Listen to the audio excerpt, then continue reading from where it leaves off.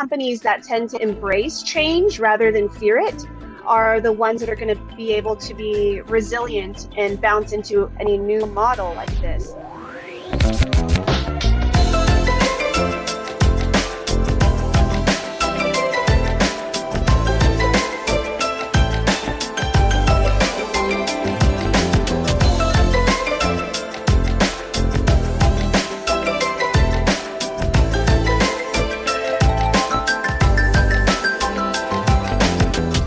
You are listening to Legal Skinny Podcast with Trisha Barita. I'm a 15-year licensed practicing attorney in the state of Texas. I created Legal Skinny because when I've been invited to do educational seminars on different subjects in employment law, employers and HR professionals would often ask me, where can they find out a little more information on this or a little more information on that? Look, there's a lot of resources out there, but sometimes it's confusing and people are so busy. Sometimes people have only 30 or 15 or maybe even 5 minutes in their day to devote to learning something new. On this podcast, you'll hear me have discussions and interviews on topics relevant to employers. Disclaimer though, Legal Skinny is for entertainment and informational purposes only, not meant to provide legal advice and does not create an attorney-client relationship. Also, remember, laws change or they differ by jurisdiction, so this is not a substitute for seeking legal counsel in your jurisdiction on the current law applicable to you.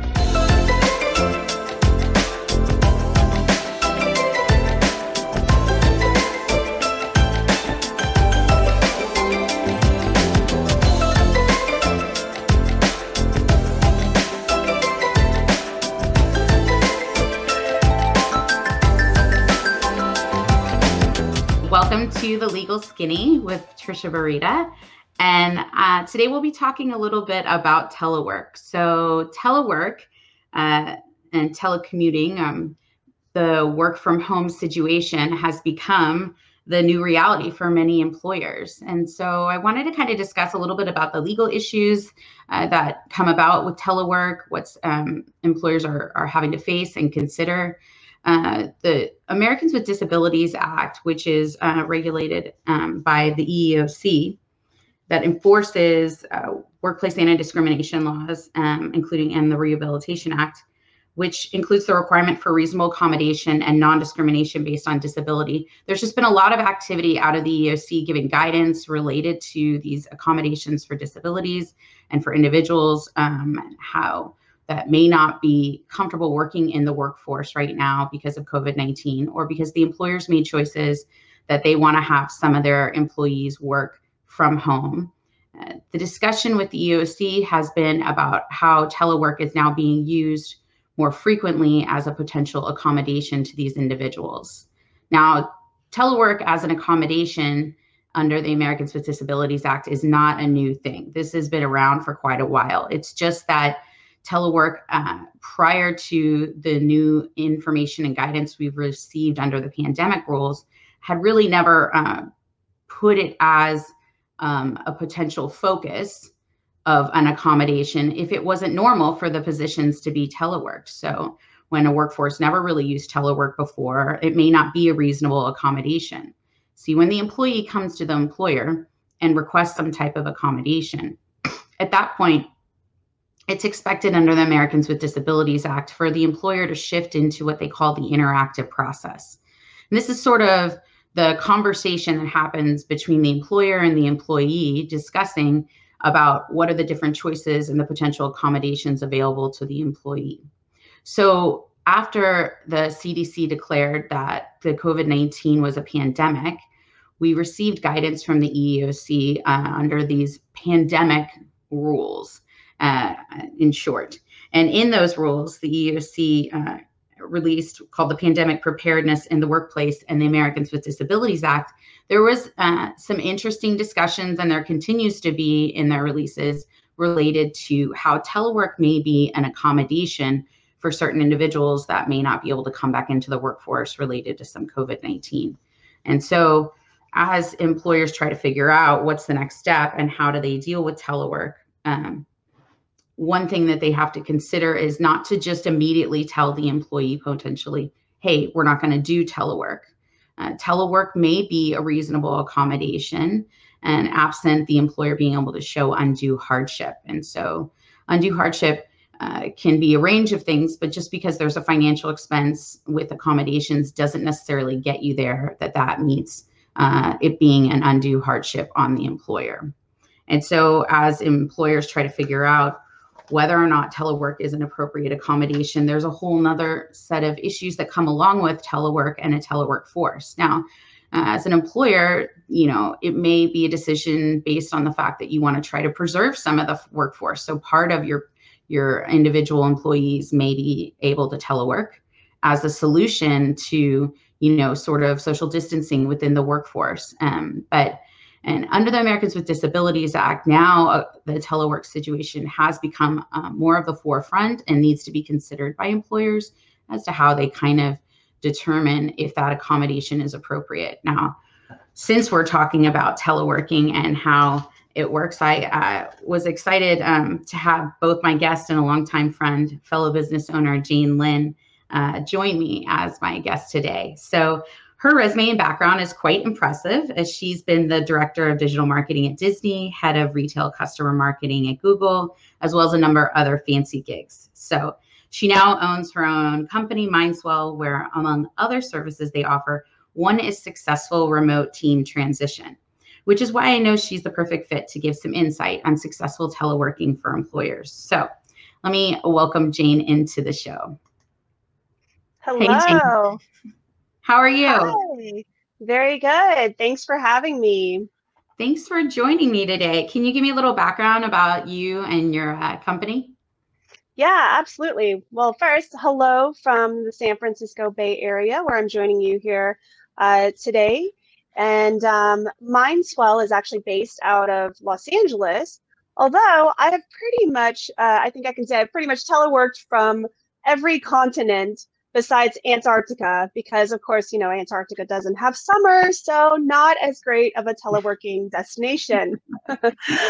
But, so it's only natural, I think, for the consulting company that I created called Mindswell was born digitally native, as in all of the work that we do is online and our team is completely distributed, as in teleworks 100%, even prior to the pandemic situation.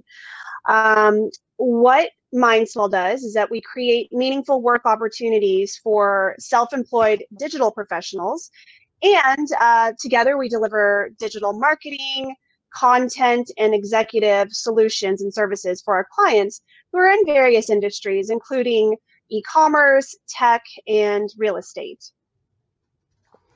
Thanks, Jane.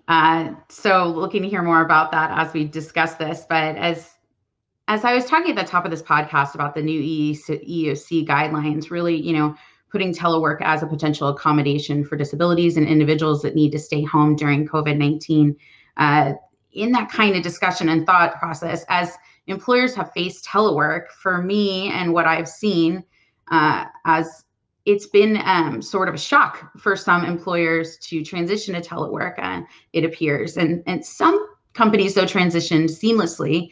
It was always sort of part of their plan, it appears like that. But I just wonder, do you have any thoughts on why it was easier for some companies to transition into this telework versus others?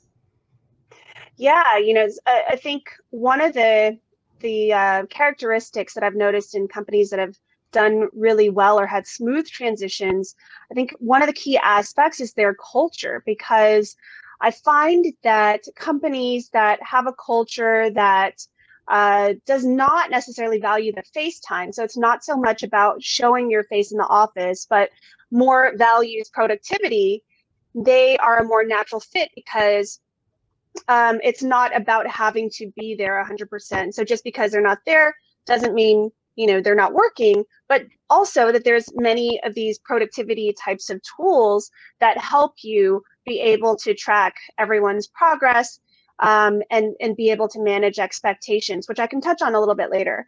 But I think, also companies that tend to embrace change rather than fear it are the ones that are going to be able to be resilient and bounce into any new model like this. For example, traditional retail is getting hit really hard right now, but those companies that can quickly pivot into e-commerce and teleworking and dare to just kind of figure things out along the way are the ones that are making it into this seamless transition and don't skip a beat. I think another key aspect of what I'm seeing is that companies that are very tech forward have an easier time as well. So you don't have to be a tech company, but those who utilize tech in their daily work, like cloud-based tools and applications to do their work, are the ones that aren't as disrupted with teleworking.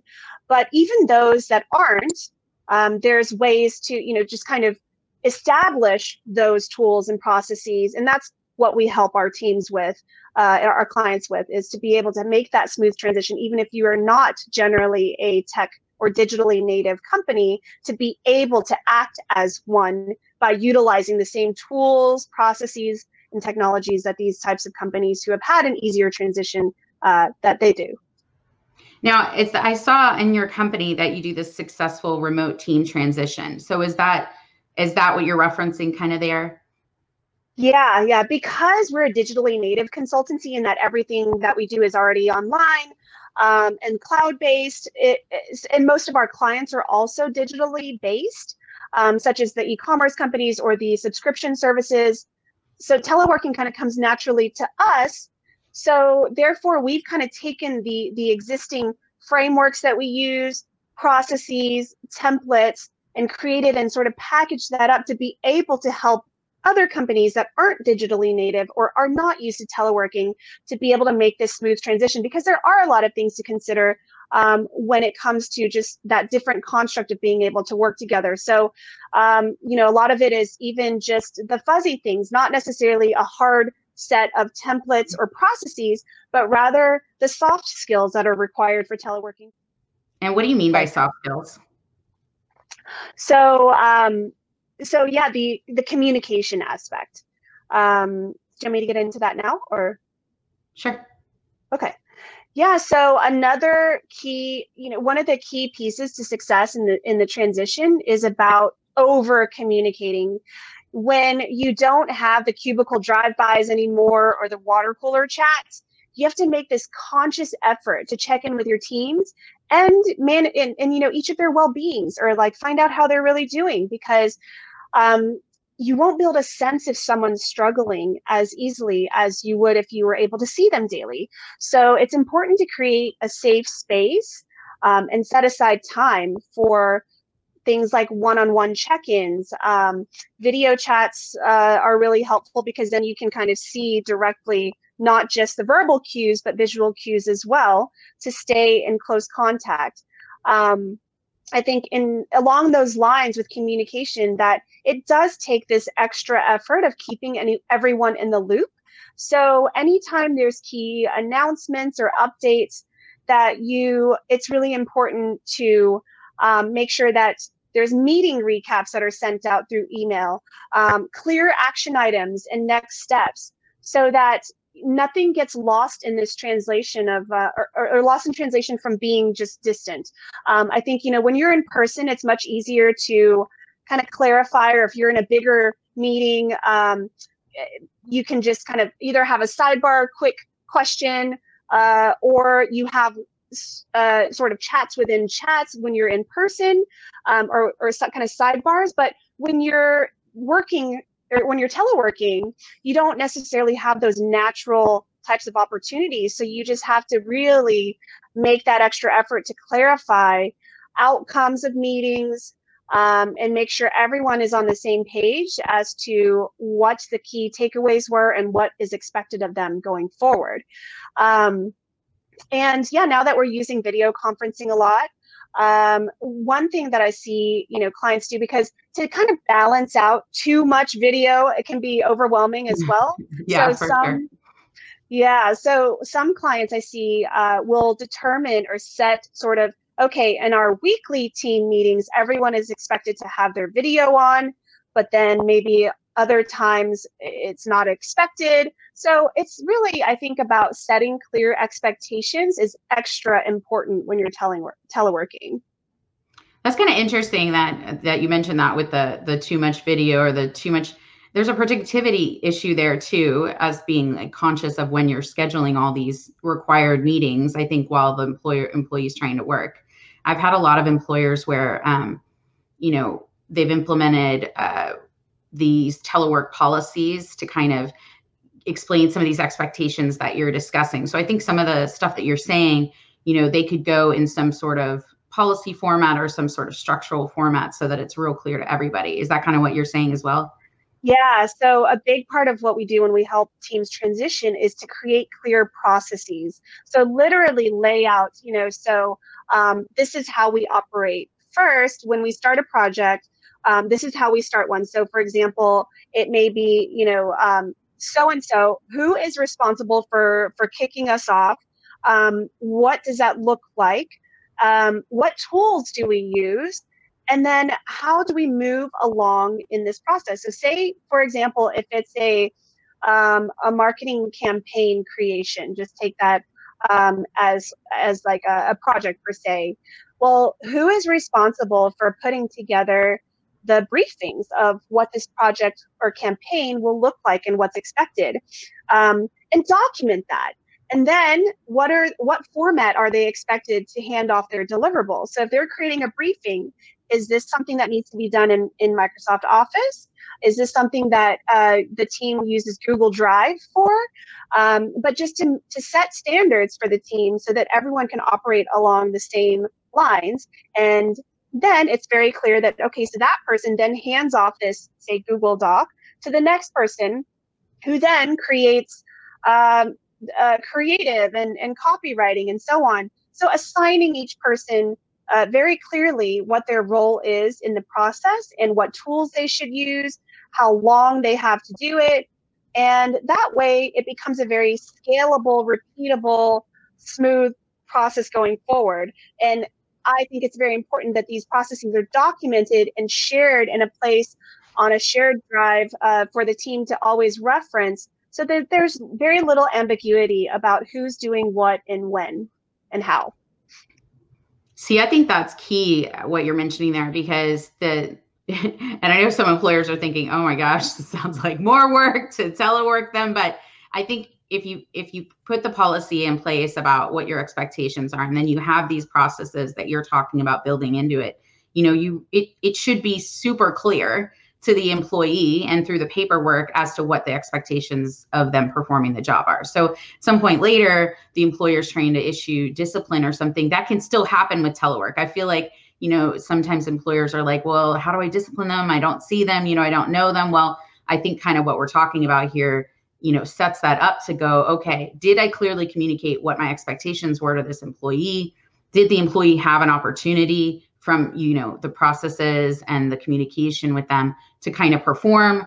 And where are we at now? And there's probably going to be some more extra steps, I think, trying to, make sure they understood what their job is, right? But I kind of see it as it's worth it in the front end to get this stuff sort of right, so that you're not in the back end where an employee's been at home, you're not seeing results, everyone's frustrated, and, there's, nobody knows exactly what to do because, it's a new situation. Exactly. Yeah. And I think it's not even so much that it takes as much extra time as you think setting things up, because if you don't have it, you're also sort of flailing to figure out who's doing what. And it takes longer because you're probably calling more people or emailing more people to figure out who exactly is where is the ball, who's holding the ball right now. Yeah. So if you actually just set up the processes from day one, then actually it doesn't require as much extra time as you would think.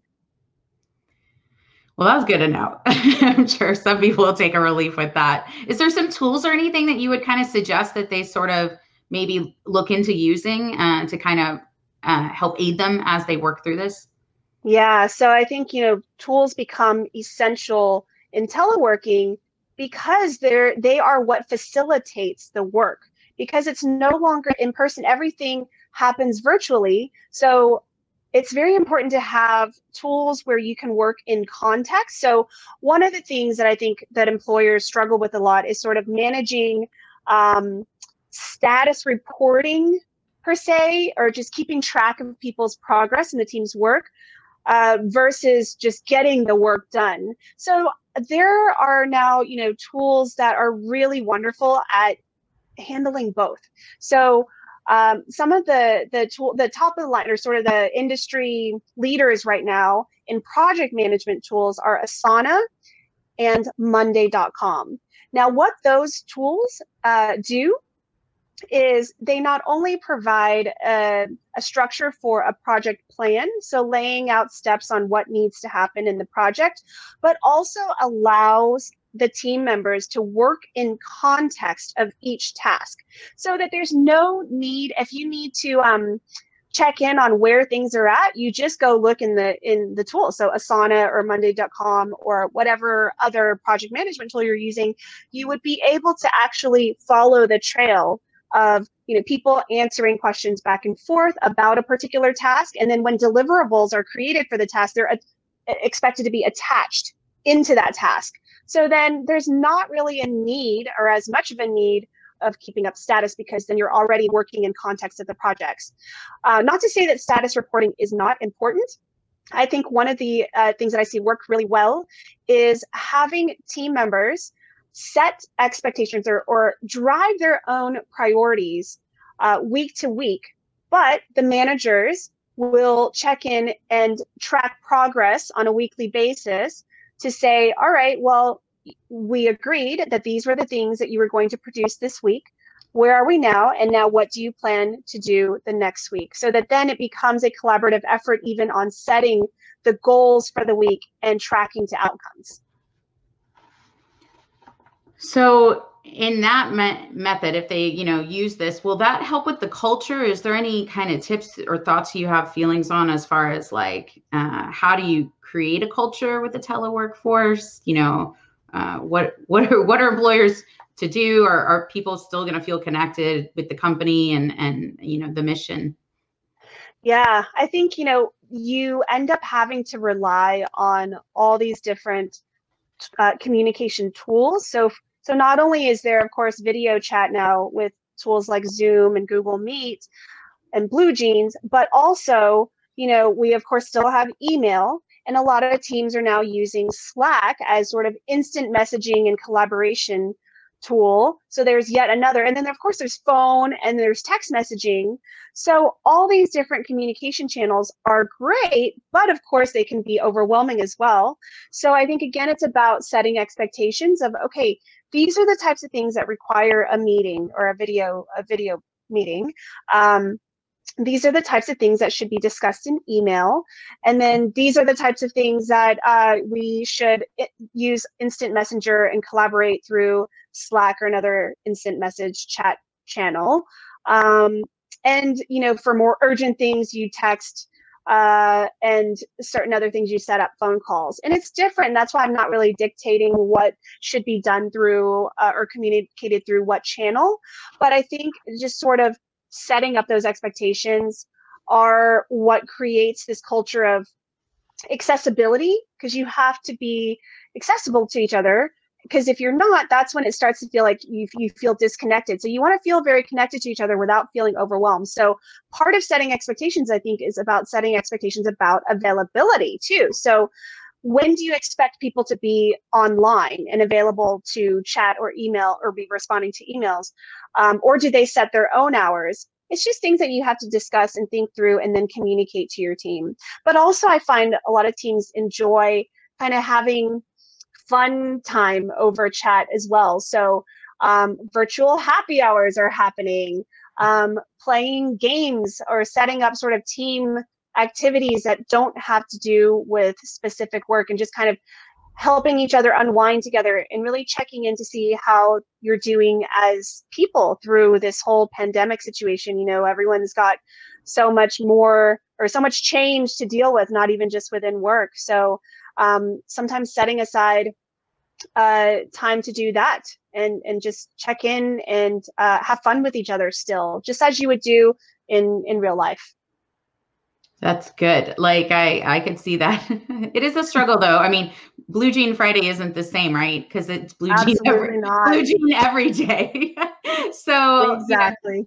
yeah, I mean it's gonna be a struggle, I think, but as things, I mean, progress, if there is, you're still working with the teleworkforce. I think certainly, as I'm seeing more cases with employers of COVID-19 in the workforce, they're having to send people home to work. Some of them still, maybe not even having symptoms, so they may be able to work, and kind of trying to work through, how easily can you transition to telework? And even if you aren't doing it currently, is it something you're going to need to do in order to continue to keep the company productive and the individual employees productive? But I think these thoughts are great, Jane. So, I'm seeing some of these major corporations saying, okay, we're going to telework the rest of the year.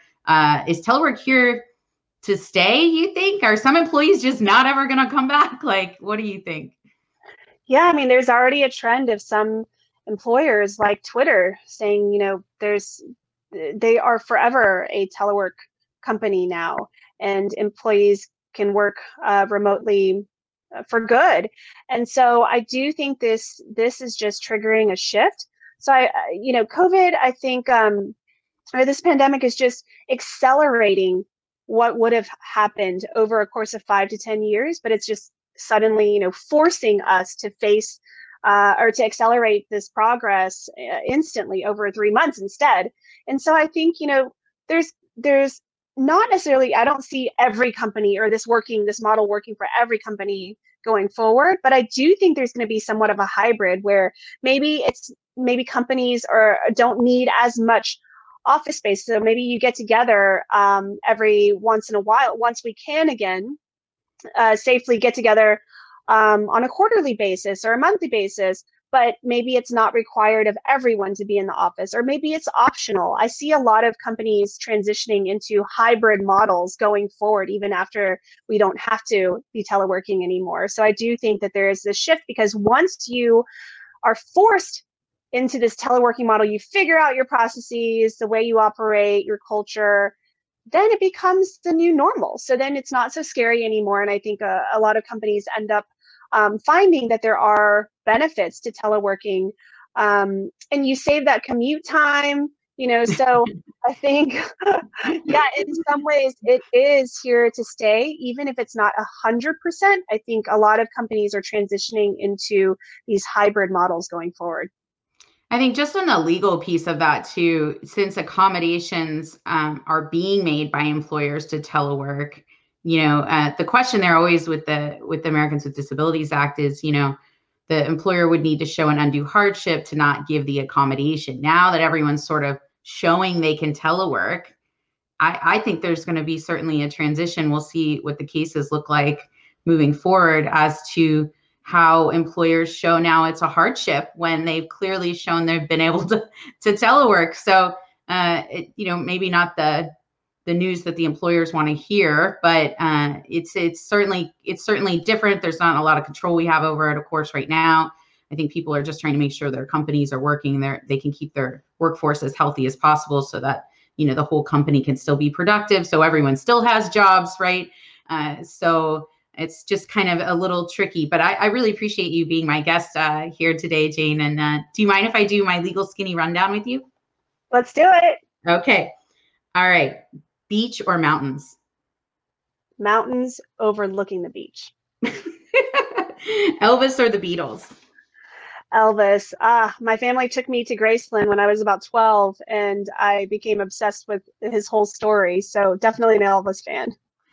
Most influential book you've read? There's many, but I would say The 4 Hour Workweek was very influential on me, because it was the first book that sort of got me thinking outside of the lines of having to live life in a certain way or down a traditional path. So it's kind of the book that got me thinking about ditching life's playbook and creating my own path. So yeah, that's one that I've read multiple times. Love that. All right. Dead or alive, what famous person would you invite to dinner?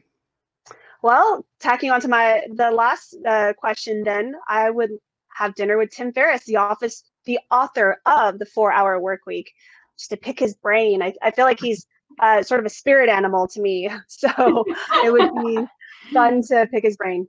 I love that. All right, finally, in 1 minute or less, what is the skinny on teleworking for employers? Rip off that Band-Aid.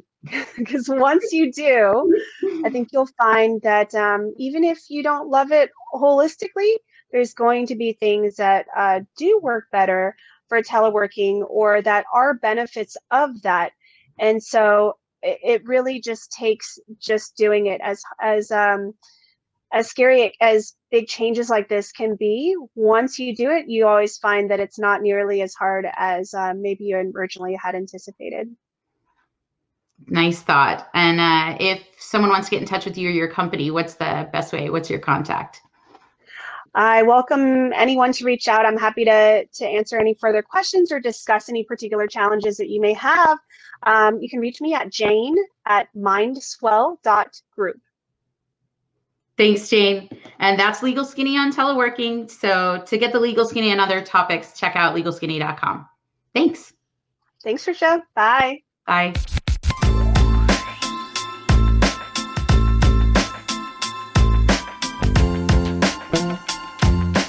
Thanks for joining us on this episode of the Legal Skinny podcast.